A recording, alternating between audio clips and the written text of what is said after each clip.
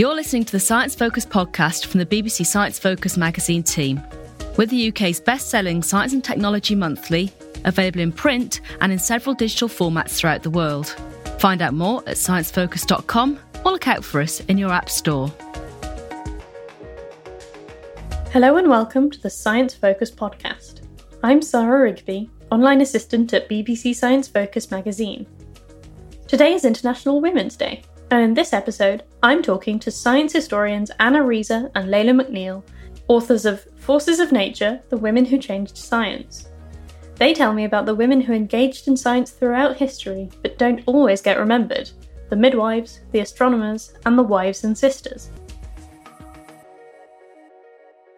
When I've read about women in science history before, I often get the impression that it was exclusively men doing science for centuries until there were, a few sort of superstars, that the people like Marie Curie or Rosalind Franklin, who sort of started getting women into science.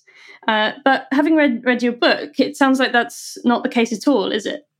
It certainly isn't. And we can find women participating in science going all the way back to antiquity, all around the world.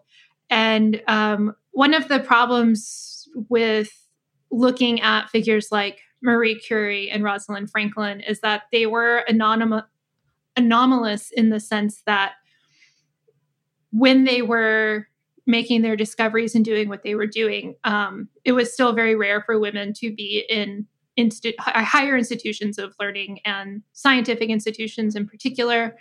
And so when you're just trying to look for women in those spaces, those are the figures that pop up. And they're easy to find records of because institutions keep records and things like that. So one of the things that we were interested in doing with this book was kind of looking beyond those institutions where formal records are kept to see the different ways that women could have been participating in science on their own terms and in their own way outside of these spaces. And so we find women doing this in all kinds of ways, going all the way back to antiquity. And one of the most common ways that we see is women participating in medicine as healers and midwives in various forms.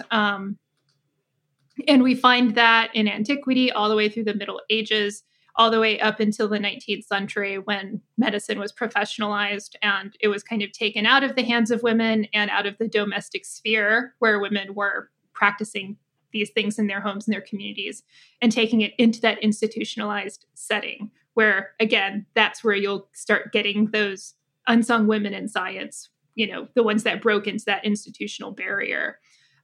But yeah, we were much more interested in looking outside of that. Right. Thank you, Layla. So was there ever a time or place when women didn't engage in science in some form that you know of?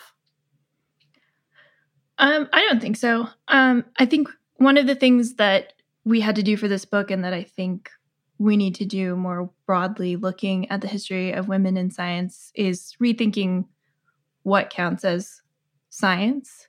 And we use the term like pursuing knowledge of nature because, institutionalized, like formalized science doesn't exist until like the early modern period in a way that people recognize, and it becomes like a standardized practice, and there are methods that are shared across borders. And so before that, you're not really looking for science per se in those terms, but there are people pursuing knowledge about nature, and women were doing that basically in every period that men were as well.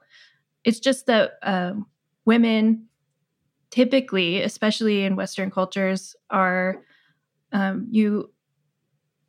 women have different expectations about what their social life should look like and about what kind of access they should have to the public sphere. And so if we only think about science as something that happens in this like broadly public collaborative way across, the community of letters or whatever, then you're not really going to find women doing that in a lot of spaces.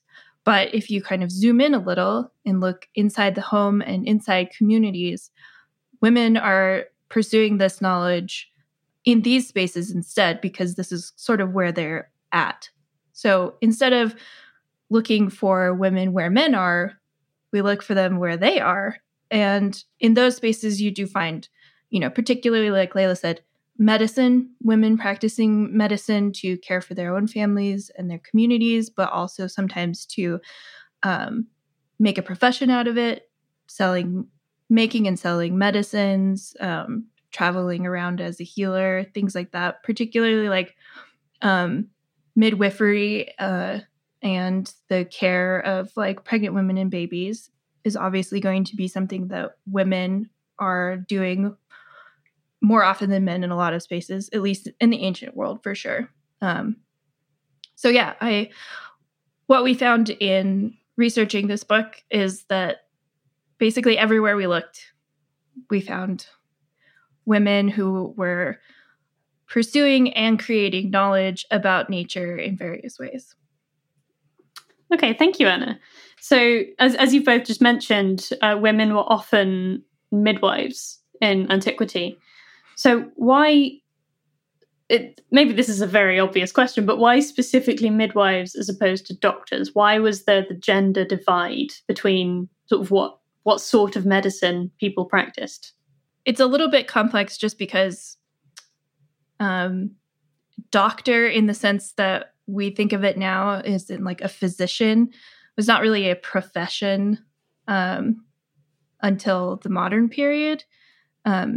At least in the sense of it being like, you have a special formalized education and you have all these sort of institutional bodies to which you can belong as a physician.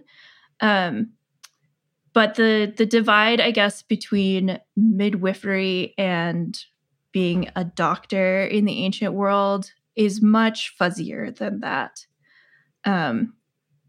Part of the issue is that when we kind of look back really far back, maybe like to ancient Egypt or to ancient Greece, we are always confronting the challenge of like putting our own categories from now back into the past, doctor, midwife, nurse, whatever. And that those things are sort of useful for us to just kind of name something in a way that we kind of understand, but it can kind of recategorize things. Yeah. I think one way to think of it is that women cared for women. And that's more of the divide rather than midwife versus physician in the way we understand physician or doctor. And that women caring for women was something that was understood to happen and be expected to happen all the way through like the turn of the 20th century, but before medicine became professionalized and institutionalized. So I think maybe that's more of an appropriate way to think of the distinction rather than midwife versus doctor. Right, I see. So it's been said that witches were often just midwives or medicine women or women with some level of competence and knowledge. Would you say that was accurate? So that was something very surprising for me in this research, that there actually isn't a whole lot of historical evidence to show that midwives were singled out as witches. There's very little to no historical evidence to support that. But what was interesting to find is that in antiquity, you didn't have the same associations with witches and witchcraft and women who had certain kinds of knowledge that you did coming into the Middle Ages. In antiquity, it could be seen as like maybe something not that great to promote yourself as or to practice.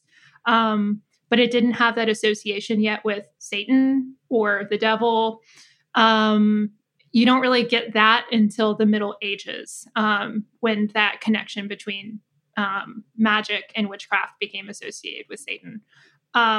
But what that has to do with midwives specifically, can't really find a whole lot of historical evidence to support that connection. So were midwives respected in the same way that maybe physicians were?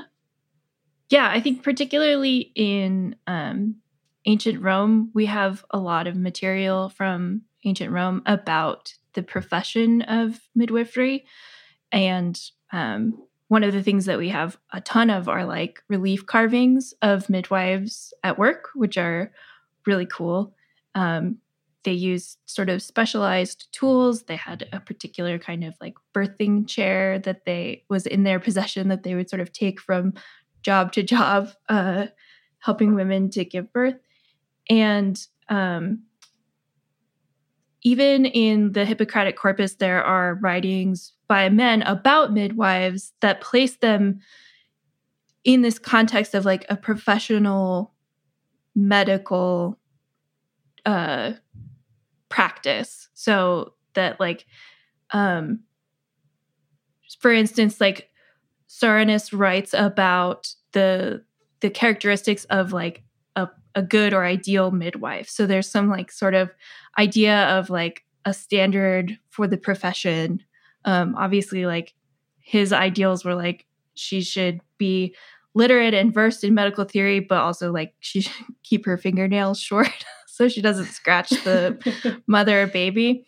So, you know, all particularly with like the Hippocratic Corpus, there's a lot of digging through what men are writing about women, about their bodies, but also about things like this, about their profession. But yes, midwives, particularly in ancient Rome, were respected and were thought of as professionals who did a specific job and had specific skills related to that. And we have lots of evidence of these midwives from that period. What other scientific fields were there in antiquity where you often found women?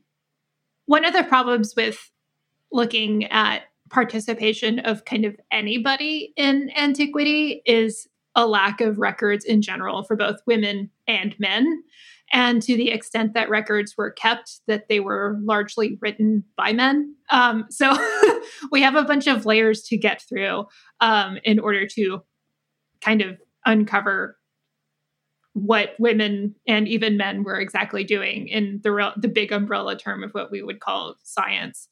But we do have evidence of, like, say, mentioned in the book, and that a lot of people know about, Hypatia, who was involved in mathematics and natural philosophy, which is what the closest thing to what we understand as science in the ancient period. And we also have evidence that there were women who were at least skilled in identifying astronomical phenomena, as far as like keeping track of eclipses and things like that. But as far as what they were actually practicing that could mirror something that we call astronomy today, it's really hard to find that evidence. But we do have evidence that women were doing these things in some capacity. So there were people like Hildegard of Bingen, who, well, we wouldn't think of it as science now. She was a religious figure, but you still mention her as someone who studied science in some sense. So could you talk a bit about Hildegard of Bingen, please, and what she studied and what she did? Hildegard is an incredibly interesting figure. She claimed that her understanding of the cosmos, she laid out her own cosmological system in Scivias that was written in 3 parts, and it was also illuminated, so it had the really lovely images that we associate with medieval manuscripts. And she claimed that she received her image of the cosmos through union with God, that these came to her through visions that she started having when she was a child. She didn't start recording or directing her visions until she was much older.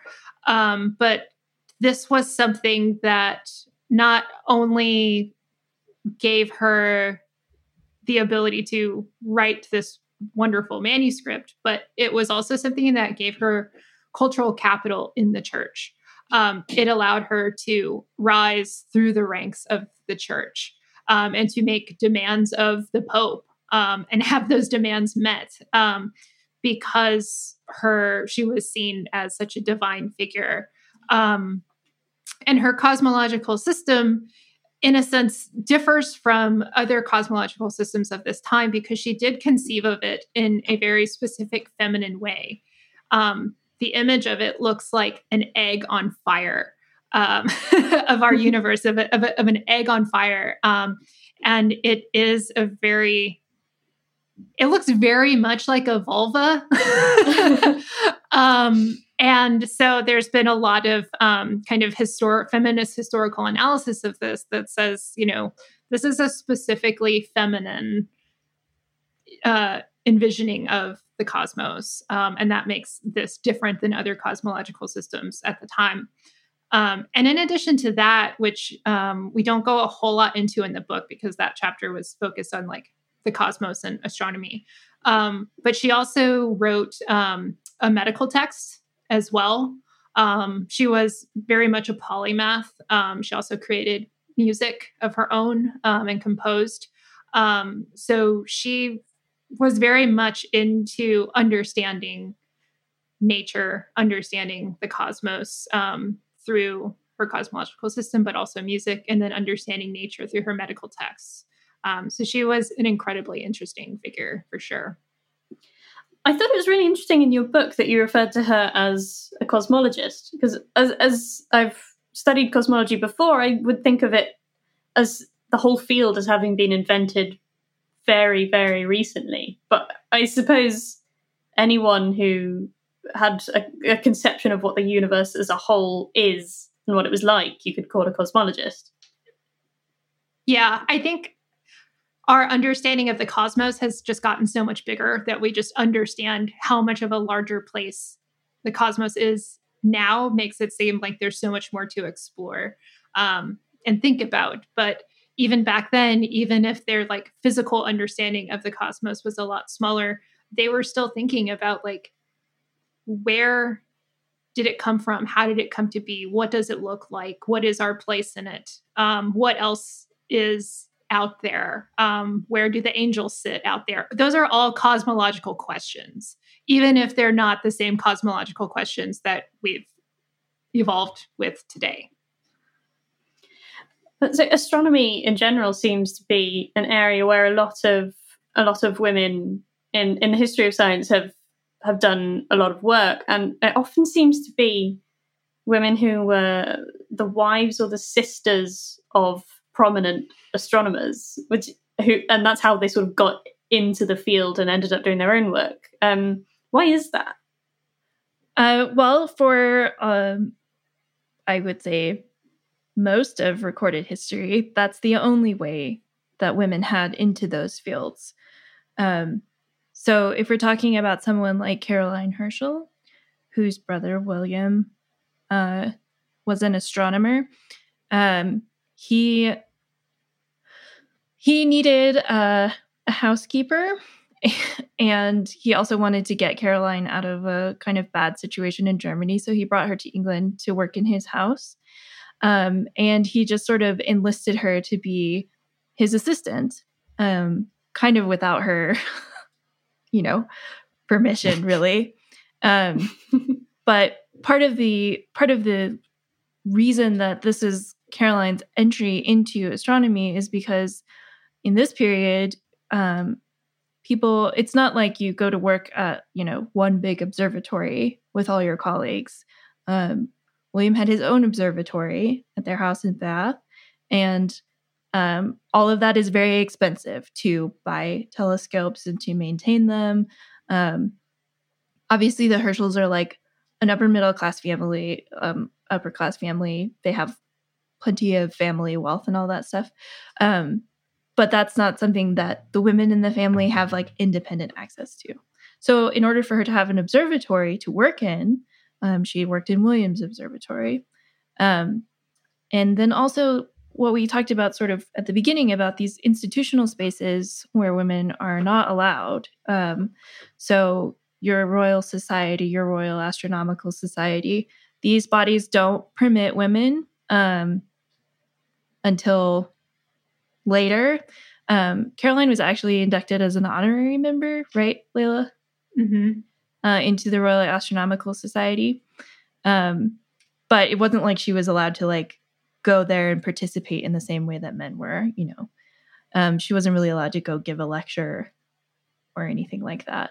So in order for women to participate or at least get close to these formalized, institutionalized spaces for science, usually you do it through a man who is connected to that. So oftentimes that's your husband, or in Caroline's case, it's your brother. Another very famous historical, well, I don't know if they're very famous. The Heveliuses were a husband and wife team of astronomers, and kind of the similar situation. They had their really well outfitted home observatory. But that's the reason for that is just that women are not permitted in the formal spaces of science. And so in order to get anywhere near them, you have to go through a man, basically. And I think it's important to point out with like Hevelius that you'd have to be kind of well off class-wise to enter into a marriage with a man who could afford to build an observatory on top of his house. So, so even, you know, this is very much a gendered field. It's also a very classed one as well, because, you know, you're not going to find a poor working class woman marrying into this type of marriage that has the money to outfit their home like that. So how common do you think it was that prominent men in science, particularly astronomers, had a sort of a female counterpart who helped them out and did their own contributions to the work? I think it's a lot more than we have record of. The reason that we know about Caroline and Catherine or Elizabetha Hevelius, you know, her husband gave her credit a little bit in the work. So we actually have a written record of that. Same thing with Marie-Anne Lavoisier, that they left their kind of footprint in history a little bit. But, you know, they weren't really publishing on their own. So we're able to know about them because of what men said about them for the most part. So that, I think, brings into question how many women were doing this work where their husbands didn't credit them, because that also wasn't very usual for men to do that. It was expected that women would be doing the help, and that the men would be the ones publishing. And so whatever work women were doing behind the scenes often has been subsumed by their husband's work, and they have become kind of invisible in the historical record. So we do have plenty of evidence that wives and sisters were doing this work, but I do think that it was a lot more than we actually have record of, just because it was expected. We've talked for the most part about European history. Is there any notable period of time, period or place outside of Europe where women had a particularly respected role in some sort of scientific field? So, you know, just with the caveat that neither of us are specialists in ancient China or China in general, but yeah, there are a lot of records of women participating in medical practice in ancient China. And like we've said with some of these other examples, a lot of what we know about this comes from things that men wrote about women. And so, again, you do have to kind of filter through these sources and kind of read between the lines. But yeah, we have really, we have good records of medical practice in China, like Layla said, women cared for women. And so there is, like, in Chinese medicine, there is a particular branch of medicine that is dedicated to women. And so there are women practitioners who take care of these complaints of women, in particular, complaints with childbirth and sex and things like that, because it's not appropriate for male doctors to take care of that. So, one of the fascinating things that I found in reading about this is that there are these kind of mythologized figures of grannies that are these women medical practitioners, like herb sellers, and there are a few different types, but they've been kind of like, in these writings by men about them, they're like cautionary writings about the kinds of like wily women medical practitioners that you should avoid, because they're like tricksters and they will do scams on you and sell you things that don't work. But in reading more about this history, one of the things that historians are trying to do is read through these kind of caricatures and stereotypes and read these as there's still evidence of women medical practitioners. If men were worried enough about them to write them down, they existed. People knew about them. They were, figures in public life that you would encounter. And so reading through the record that way is a really important way to kind of recapture this stuff. And so, you take the stories about these medical grannies as, with a grain of salt, and you can kind of start to unfold this picture of like an economy of women medical practitioners who are going around making medicines. There were stories about grannies who were called to the imperial court to take care of like the concubines. So this is kind of like, the further back you go in time, the more of this kind of work you have to do to kind of unpick this history from, these myths and these stories and these kind of cultural practices. And this idea of women taking care of women is something that, even if it does seem kind of, sexist in the sense that women can only take care of women and that it's less than for men to stoop to the level of taking care of women, it was kind of that tradition that allowed women an entry into the modern institutionalized practice of becoming physicians. And so one of the things that Anna had mentioned was the Women's Medical College in Pennsylvania. They accepted students from Japan, from India, from Native American communities, and they all went and studied, not all, but a lot of them went and studied women's medicine, gynecology, and obstetrics, because there was a need for that in the communities that they were coming from in their own countries, because men weren't doing a great job taking care of women. And so you have these quote unquote lady physicians or lady doctors, as they called themselves during that time, stepping up to say, you're not going to take care of women. We will continue to take care of women, and we're going to become professionals in that sense. And we have this long tradition of women taking care of women. And that became like an actual argument to become licensed physicians. So I think it's important to just underline that while that kind of seems like a way to subjugate women, it became a way for women to get their professional license in the 19th and 20th century to become actual professional physicians as well. Okay, thank you, Layla. So I'd just like to wrap up now by talking about your favourite lesser-known women in science history that you either wrote about in this book or that you discovered in your research of this book.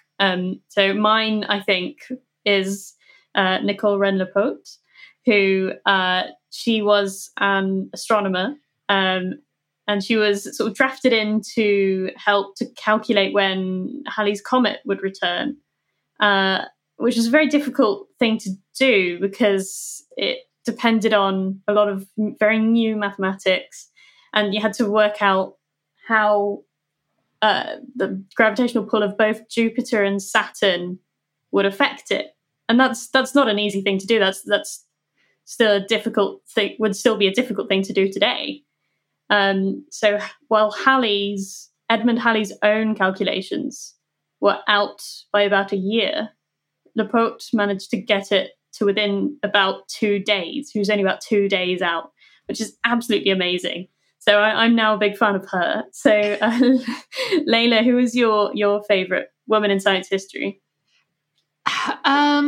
She was definitely one of my favorites of that time period to write about. I think one of my favorites is Cecilia Nuttall. She was an archaeologist and anthropologist. She was Mexican-American, and she ended up, she was born in San Francisco, and she traveled through Europe, and she took like one trip to Mexico and was like, nope, this is what I want to do, and this is what I want to learn about. And she was having roots in Mexico. She felt it was very important to produce archaeology and anthropology, not just about Mexicans, but for Mexicans, which was a very different way that Americans and Europeans were studying ancient Mexico, where you had a bunch of salacious narratives about, savages and human sacrifice and things like that. And while Nuttall recognized that those things did happen in certain parts of ancient Mexico, she does blame kind of the colonizers of Europe and of kind of conflating those stories to justify the colonization of ancient Mexican peoples. And so what she tries to do is kind of rehabilitate ancient Mexican traditions and rituals that modern day Mexicans can continue to celebrate. And she actually succeeds in a lot of ways. And I found that her story was a really important one, because it's not like she didn't like discover a pyramid or excavate, mummy sites or whatever. What she did was more of a cultural shift in the way that we look at the history of archaeology and the way that we look at Mexico, and the history of Mexico in particular. Okay, thank you, Layla. So Anna, who is your favorite lesser-known woman in science history? Okay, well, I'm going to give you the annoying answer, which is it's not one woman. But I think the thing that's been really formative for me in thinking about this book is how we categorize different types of scientific labor and what kind of labor counts as scientific labor. And so I will say that my favorite women in science are all of the secretaries and clerical workers of the space program in the 1960s, which is what I study on my own time. But so most of the clerical work of the space program was done by women, and we don't know very much about these women. It just in terms of like names and stuff, even though this happened in the mid 20th century. But we do have like a lot of representations of the clerical workers at NASA that are very similar to what you would see at any kind of like mid-century sort of Mad Men-esque feel to the way that women in clerical positions are represented as like kind of like sometimes sex symbols and like a nice thing to have in the office to look at. And there's a lot of that stuff with NASA, and sort of getting into looking at those images and thinking about the role of these women in the space program.